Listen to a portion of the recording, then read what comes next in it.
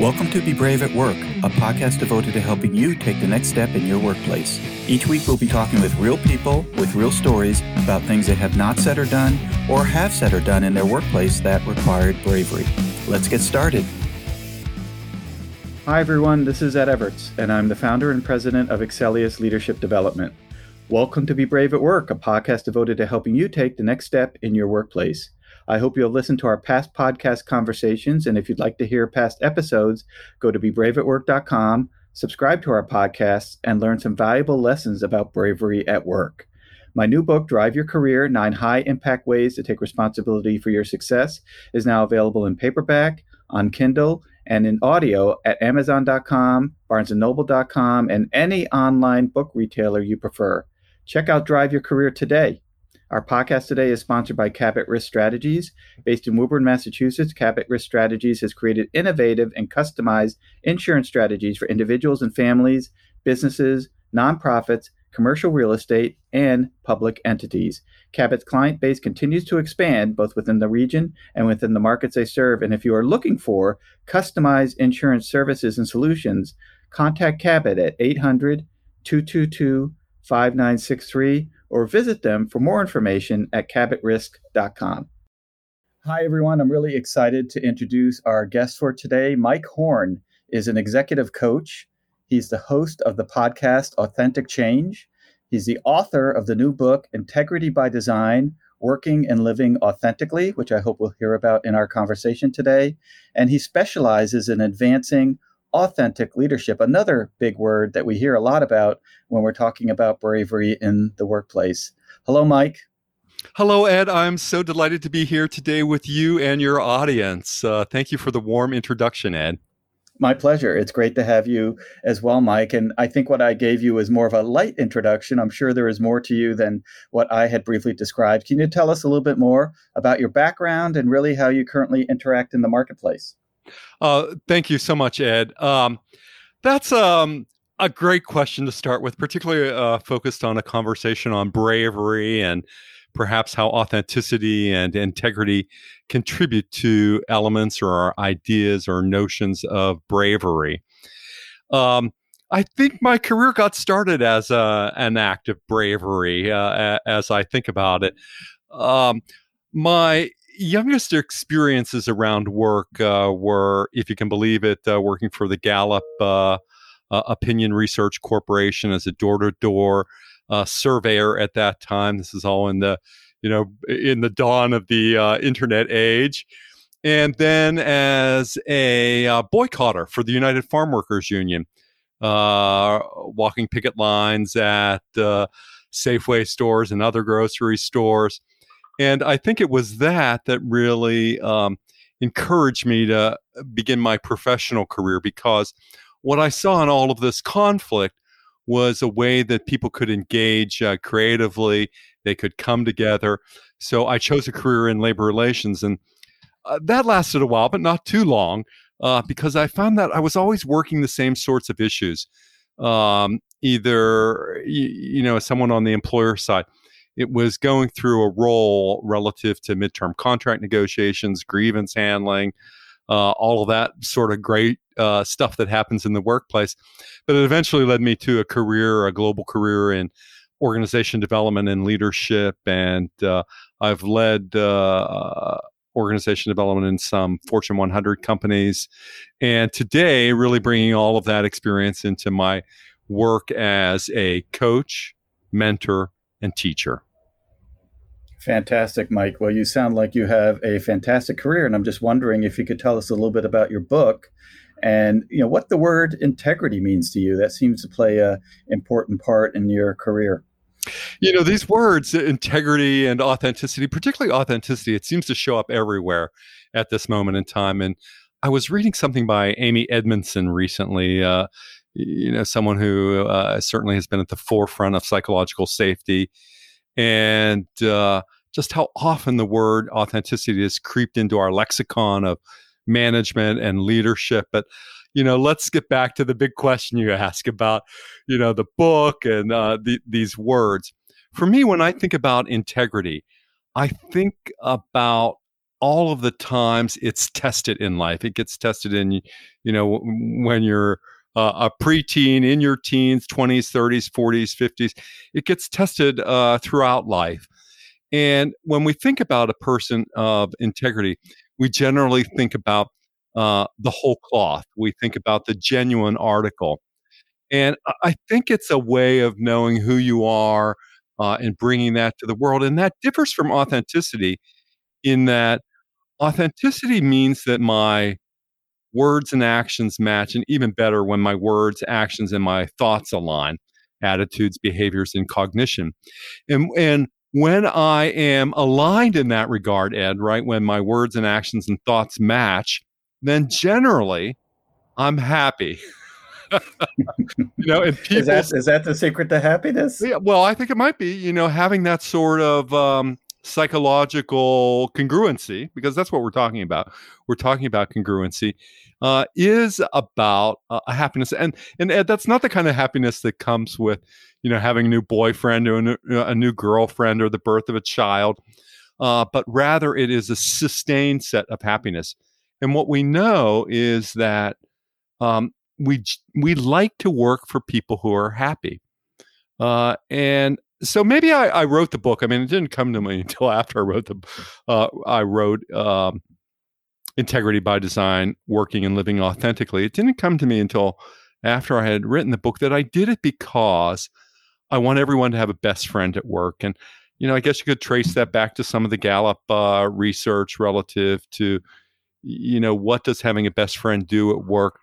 For me, it's somebody who has your back, somebody who says, oh, you've got this. So we've got the ideas of integrity, about a whole cloth, about, if you were an engineer, you might say, call it structural integrity. Things seem to hang together well. And we gravitate towards authenticity, and we think about this congruency that happens. And I'm often reminded and guided by observations of Carl Jung, who said that, in part, you are what you do, not what you say you'll do. And there we go, with integrity. And then secondly, that, his other observation was that the greatest gift of a lifetime is becoming the person you are, becoming who you are. And thirdly, you have to accept your current state in order to make progress on the first two items, right?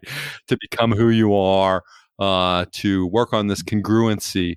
And, that's where I land. That's why I brought the book to the marketplace. And it aids in advancing authentic leadership, this idea that a manager can create trust, can create open and transparent communication as opposed to guarded and cautious communication.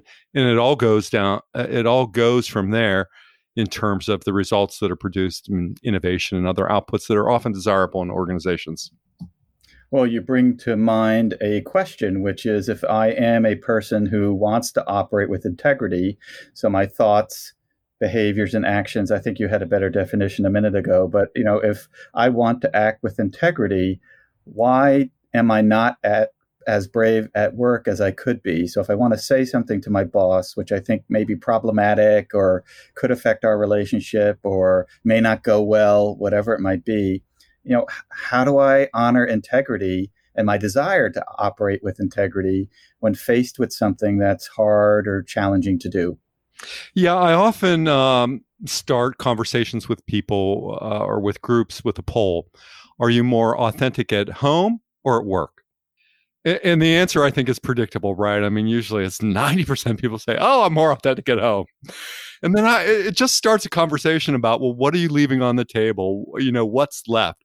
Why can't you do that? And, employment is an unbalanced relationship, right? I mean, in terms of the power. But I think, if anything, that the, one effect of the global pandemic with COVID is that many people are, questioning, what is work? How do I bring my whole self to work? And that is one of our ideas and notions of integrity. So, if I want to bring myself to work, then certainly the environment has to be ready for that. And if I'm working for an authentic jerk, which, I could be, right? You're probably going to have some challenges in terms of living your values. All of this. I mean, people ask me, are there authentic jerks? I say, yes, there are, right? So a lot of this work grows out of your values. And for me, it grows out of a set of humanistic values. The ability to, not the ability, but the value of respecting others, understanding the dignity that's inherent in each individual, growing diverse ideas and people around me so that I can grow inclusion. I mean, I think these are the things that, begin to help make us, everyone is worthy of love in an organization, right? Everyone deserves to be loved. So I need a manager who can create an environment, back to the concepts in psychological safety, who can create an environment who knows that behaving authentically is a two-way street in a relationship. And that as a manager, I can influence the actions of others. But certainly, if I'm authentic, then I can be influenced by those around me. So I think it all, and if I'm a manager and I want productivity, I want all the things that many organizations want in terms of their important outcomes, then, it takes some work. Well, Amy Edmondson is actually a former guest of Be Brave at Work, and she did talk a lot about psychological safety. And of course, that arena is something that has to be created. And I think it's one of those maybe top-down structures that the boss has to talk about it, the boss has to demonstrate it, the boss has to role model it, the boss has to reward it, right? So people believe and start feeling that this is part of their environment. From your perspective, is that a huge piece of that kind of cultural integrity-based relationship? Oh, sure. I'm a Lewinian by nature. Sort of my framework is influenced by Lewin and his followers and everybody, after Lewin.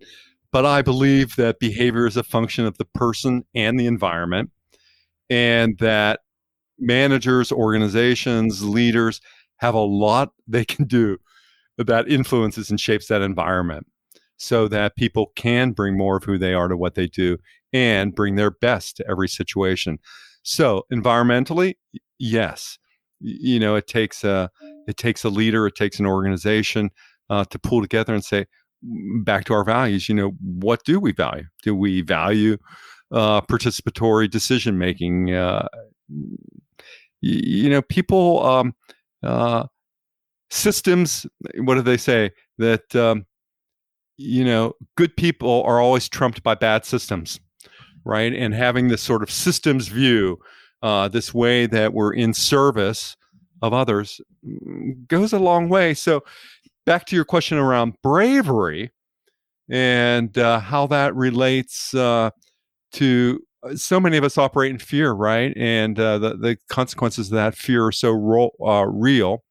Missed promotions, missed pay opportunities, missed plum assignments, that it requires knowing who you are in order to make progress. And isn't that really where it starts for the authentic leader, with self-awareness?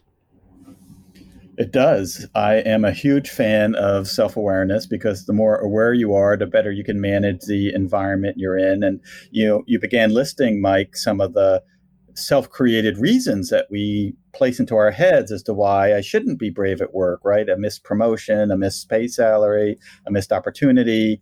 I'm damaging a relationship that's important to me.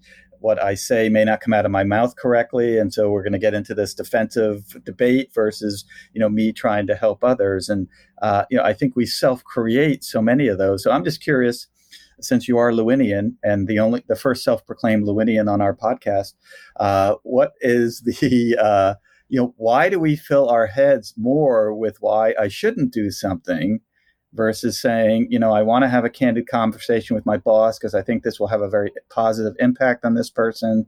I'm sure I can say it intelligently and competently. I think it'll help this. Why don't we self-fill ourselves with reasons we should do something versus these easy, I can't because of this and this and this, and I'll forget it. I'm not going to do it. Yeah, because it's easier to correct, drive, improve, eliminate restraining forces than it is to accentuate positive forces. It's much more difficult to have an abundance mentality, to have a view that, I am powerful. And, particularly, I mean, it's easier for me to say as an older white male, right? But I think about all of the systemic, isms that exist in organizations that really drive against that kind of truthful expression, or the ability to be brave. Again, that's managerial, that's cultural, and it probably is in part about bringing the right people. Well, it's always about ensuring that you have the right people supporting you. As we like to say, leaders don't have to be perfect, even though especially in the USA culture, the more senior you are, the more perfect people think you are, because that's how you got there. But they do need to support themselves with people who either can do things better than they can, or can make up for weaknesses they may have. If I'm just not good at financial management, and no matter how many classes I take and no matter how much practice I have, I'm not interested in it and I'm not any good at it, I need to ensure that I have somebody on the team who's a fantastic financial manager, right, who can help me and ensure that I make great progress on that. Mike, I'm just wondering, when you think about the concept of bravery in the work, beyond what you have talked about so far, are there any other words or phrases that come to mind when you think about bravery in the workplace? Sure. The immediate word that comes to mind is honesty. The second word that comes to mind is bullying. And I don't know, maybe that's more of a polarity than they are different concepts, right? If you can recall an experience of when you were bullied, I don't want to go to harass, but when you were bullied, and what your internal compass did with that, what your navigation system did with that, I think that you can use that as a springboard or a platform for trying on and testing some new behaviors, right? But you've got to get in touch with those situations, I think, in which you drew on some reservoir, that internal reservoir that brings you strength and brings you bravery. I don't mean to say that has to be some, you're the expert on this, Ed. Bravery doesn't have to be loud. Bravery can also, people, persevere and show bravery just by their reserve at times, right? So tapping into those experiences of when you've been in situations in which you were either brave or less than brave, what can you call to mind if you want to work on those areas? And then to think about, what do you need to do as a manager or as a leader or as an employee to create those kinds of experiences? But that's what I sort of draw on. I draw on, times where I haven't been fully myself, or when I was less than brave, as a way of examining and exploring. I guess so much of it, we have to fight these corporate statements that many have been taught. If you don't know it, just fake it, right? Not going to help really with bravery. Keep your head down, keep your nose to the grindstone, don't look up. May not help combating oppression, corruption, all of which are real in organizations. I went into organization development thinking that organizations were paragons of virtues, right? That it was all about teamwork and purpose. and I learned that, yeah, sure, those things exist. And there's also a lot more that's woven in the fabric of when we interact with each other. Politics, backstabbing, all that stuff. Yeah, I agree with you. We aspire for organizations to be palaces of virtue, but unfortunately, it takes work and effort, right? And bravery, right? To help direct people. And I loved your word abundance, because from my perspective, based on the conversations that I've had with people over the last year and a half, bravery is really about helping, right? So it's not about criticism. It's not about insulting. It's not putting down. It's not stuck in the past. It's, hey, I've observed something that I think if you recognize and knew about, you might do differently and it'll help you, right? But it's, to use that word abundance that you used earlier, it's so much easier to think of the reasons not to do it than it is to have the strength of integrity to say, hey, I wanted to have a conversation with you about something that might be hard for you to hear. Right. Yeah. And what are the pathways that, what's the environment that creates that opportunity to explore and learn about your own bravery? There's so much hurt in organizations. It seems to me that, that becomes much more figural. That becomes much more front and center, the hurt, as opposed to the bravery. Maybe bravery is one of those things that happens more quietly, that escapes our attention sometimes in organizations.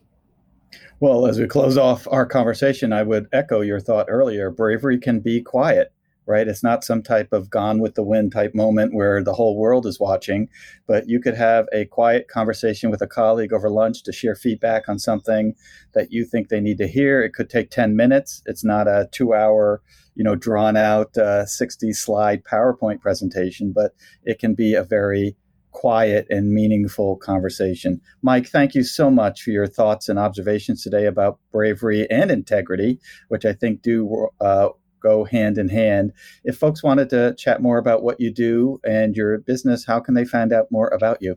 The easiest way to get in touch with me is to visit Mike-Horn, HORNE.com.